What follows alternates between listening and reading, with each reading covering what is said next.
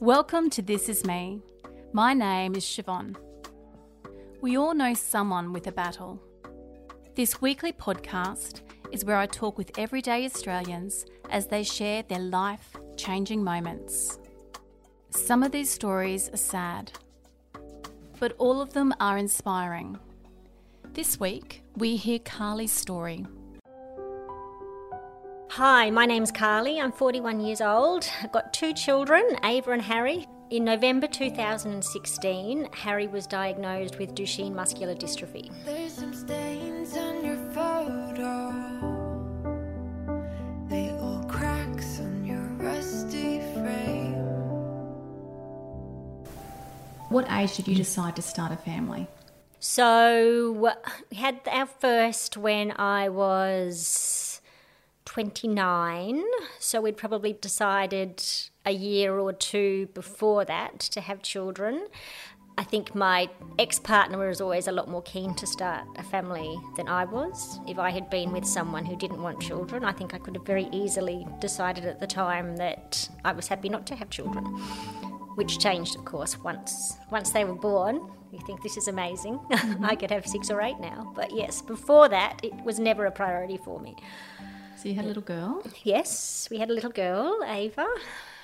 And then you decide to have another And child? we'd always known that we would have at least 2 children because neither of us wanted our child to grow up as an only child. So we wanted them to have company. Mm-hmm. So you had the perfect pigeon pair. We did. Everyone was very impressed when we had Harry. We had the boy and the girl. We didn't have to go for anymore. It was good. Talk to me about the pregnancy and the birth with Harry, your youngest.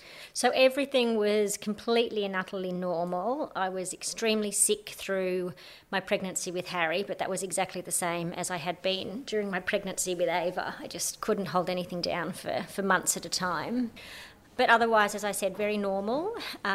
He was born just about on time. I think he might have been a day late. He was actually born on my mum's birthday, so I think he was waiting for that. But the birth was relatively normal. I'd had a previous caesarean with Ava, so after you've had a caesarean, they only give you an hour to try to push once you're pushing with the second baby, and Harry just didn't want to come out. So they took me to theatre to try to get the forceps to take him out, but his pulse dropped on the way to theatre, which I wasn't aware of at the time. I didn't have any idea that there was anything wrong with the baby. I thought they'd just made the choice to have a caesarean instead.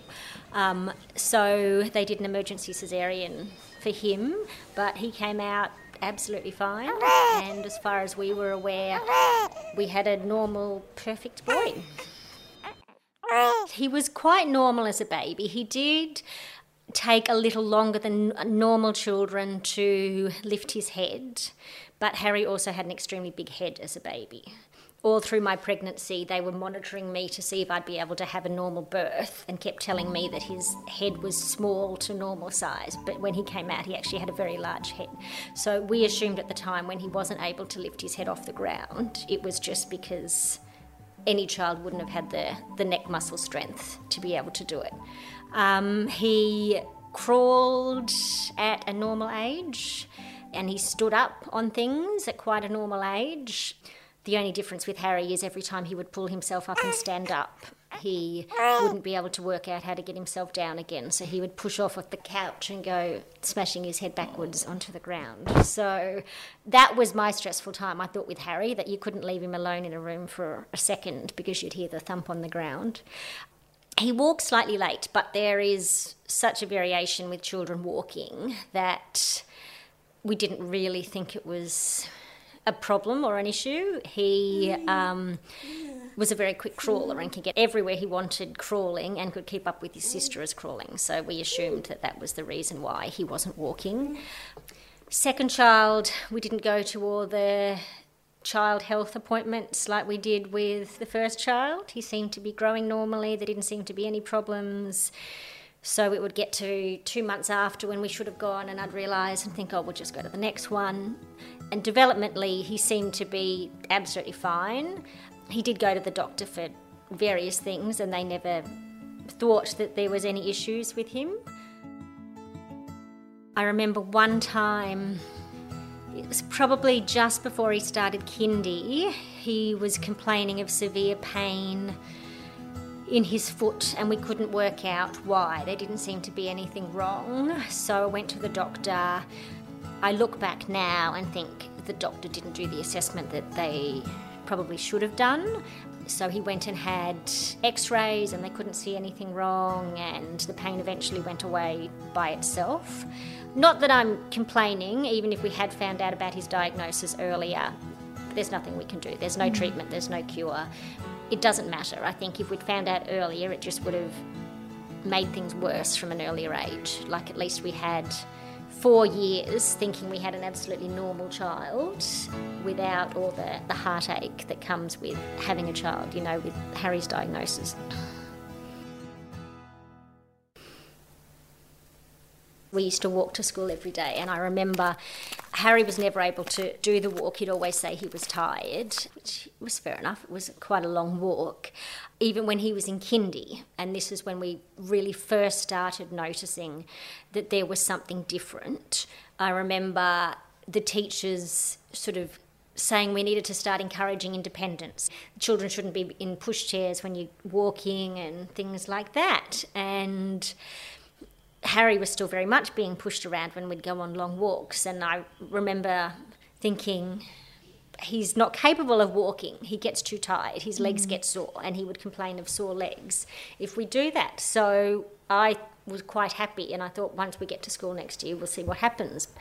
And then it was towards the end of the year that we got the diagnosis. At what point do you actually think there might be something not quite right? So with Harry, he always, if you look at him running, he has quite a distinctive running style. In what way? Well, I remember one of Ava's teachers saying, oh, it looks like the way a toddler runs.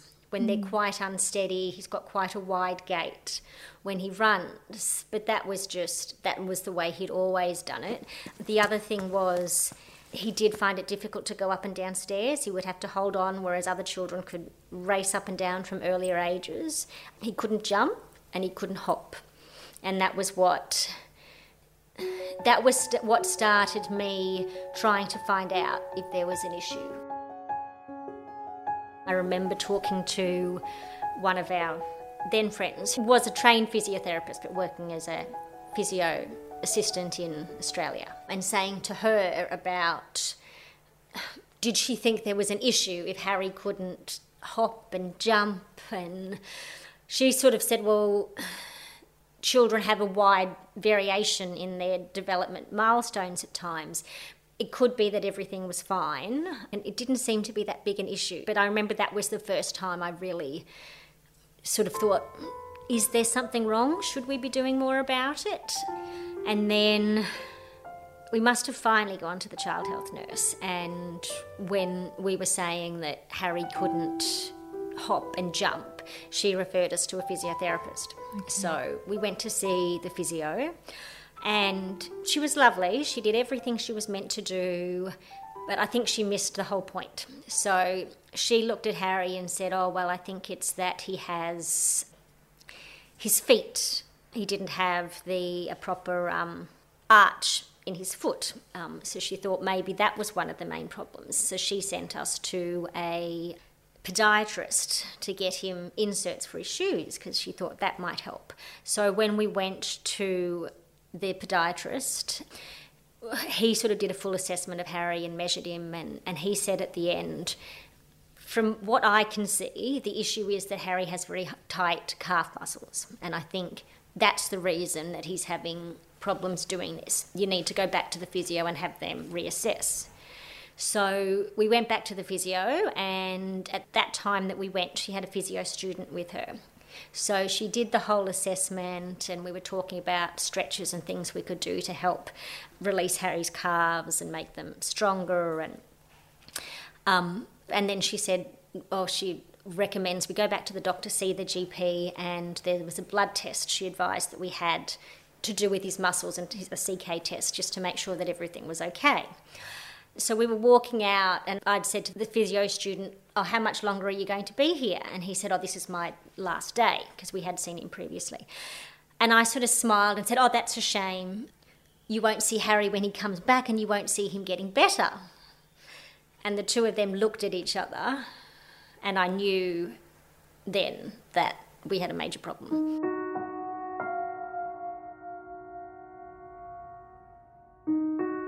We went to the doctor, and as soon as he did a couple of tests, he got Harry to sit on the floor and watch Harry get up from the floor. And as soon as he saw that, he did say, I think there could be some sort of muscular problem here. We'll send you to the blood test and see what happens.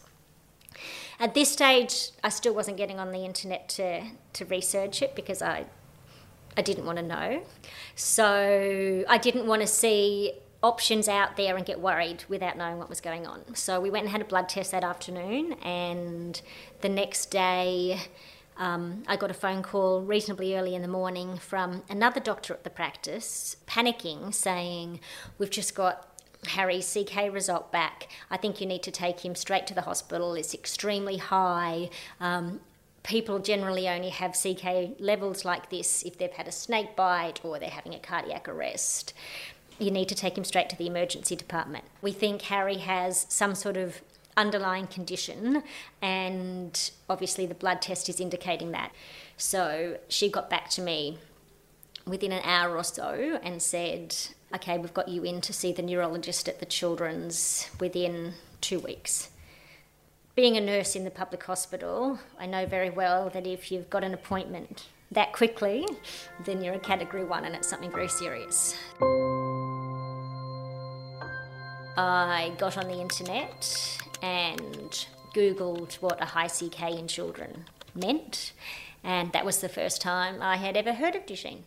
So that came up as the only thing that is the only thing that children can have that would result in them having that high CK level. So at that stage I had, I think, the one and only panic attack of my life. I literally could not breathe for minutes. I was hyperventilating. I was absolutely panicking. You read that about your child, and of course you read all the bad things come up first, and you see that the life expectancy is early 20s. There's a wheelchair before they're in their teens.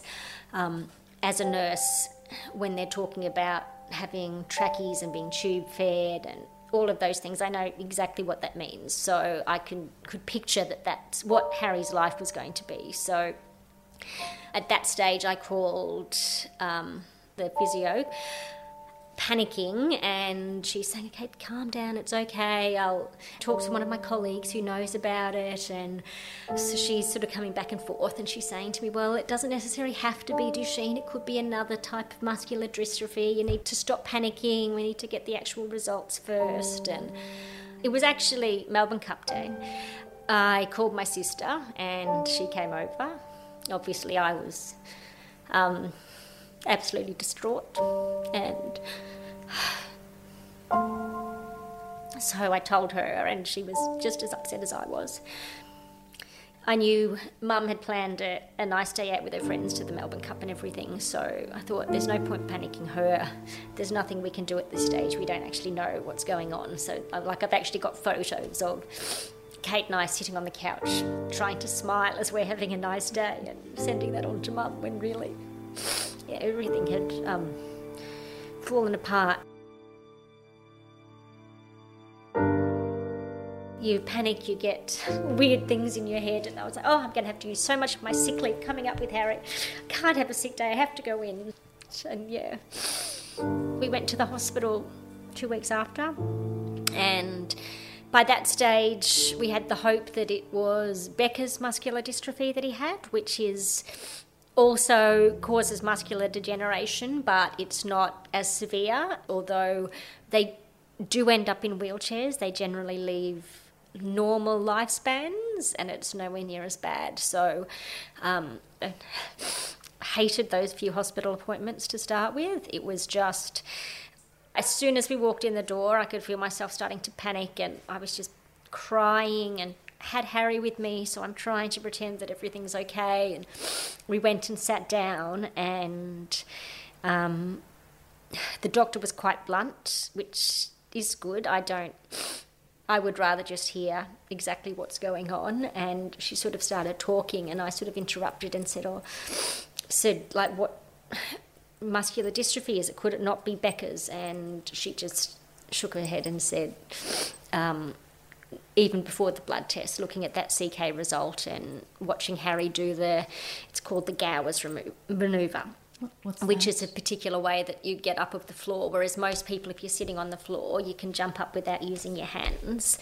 The most obvious or the most distinctive sign of a child having Duchenne is every time they get off the floor, they have to lean over and use their hands to push themselves up off the floor. She sent us down to get the specific genetic blood test, and then we came back to see them within a month, and they confirmed that is what Harry had.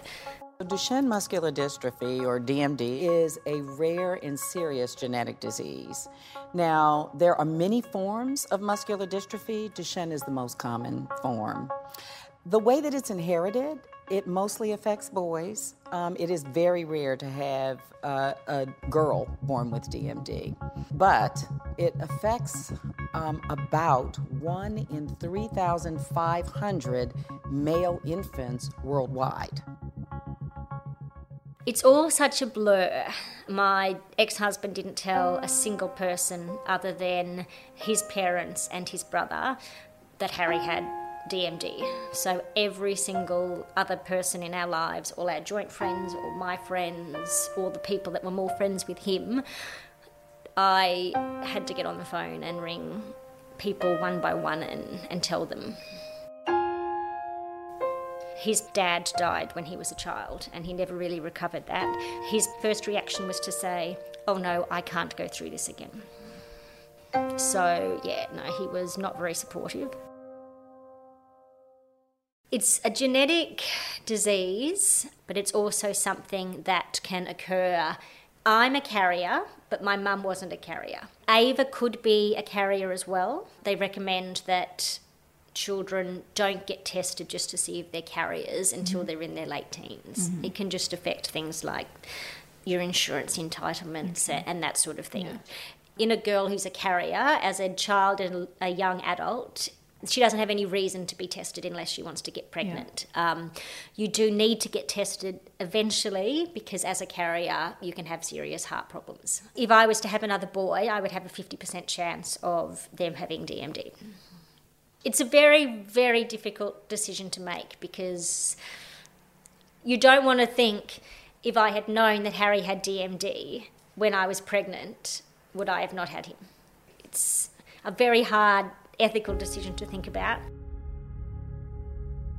So Harry is 8, he'll be 9 in October, and Ava's just turned 11. Do the children know? Yes.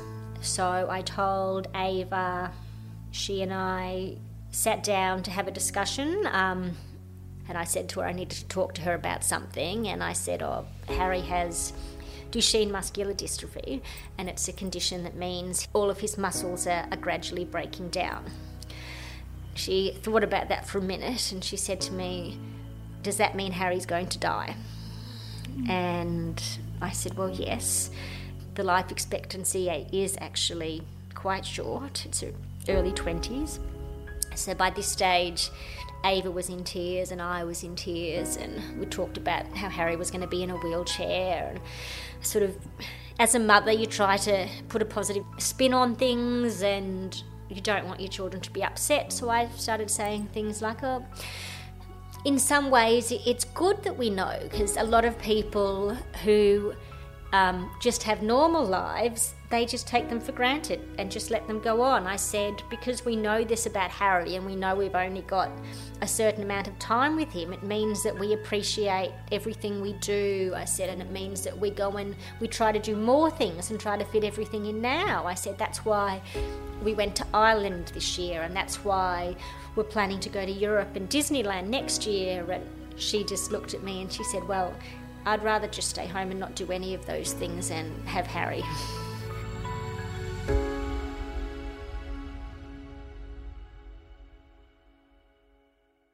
he's getting older, all the children around him are getting older and starting to ask questions, and the school's put the lift in so that Harry doesn't have to walk up and down stairs. So I thought at this stage Harry needed to know so he didn't find out from other people.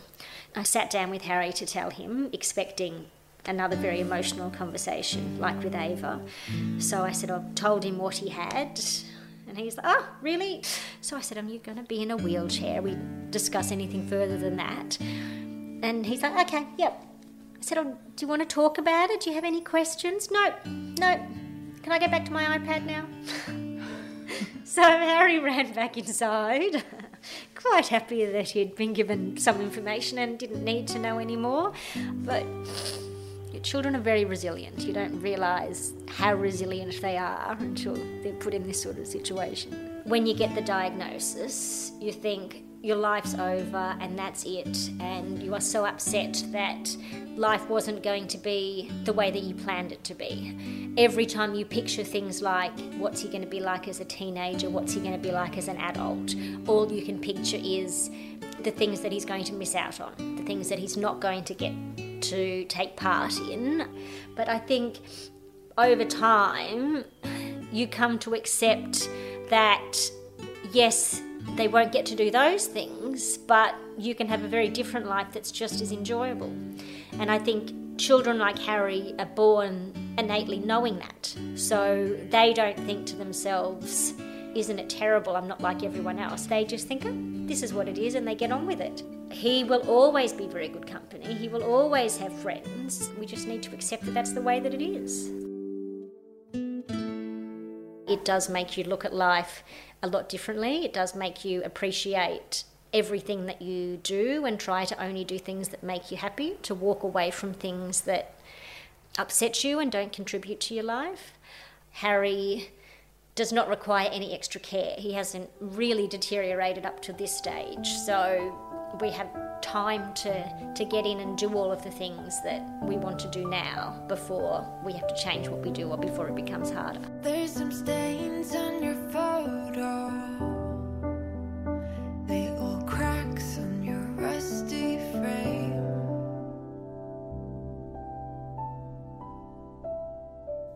Save Our Sons is the peak body for Duchenne muscular dystrophy in Australia.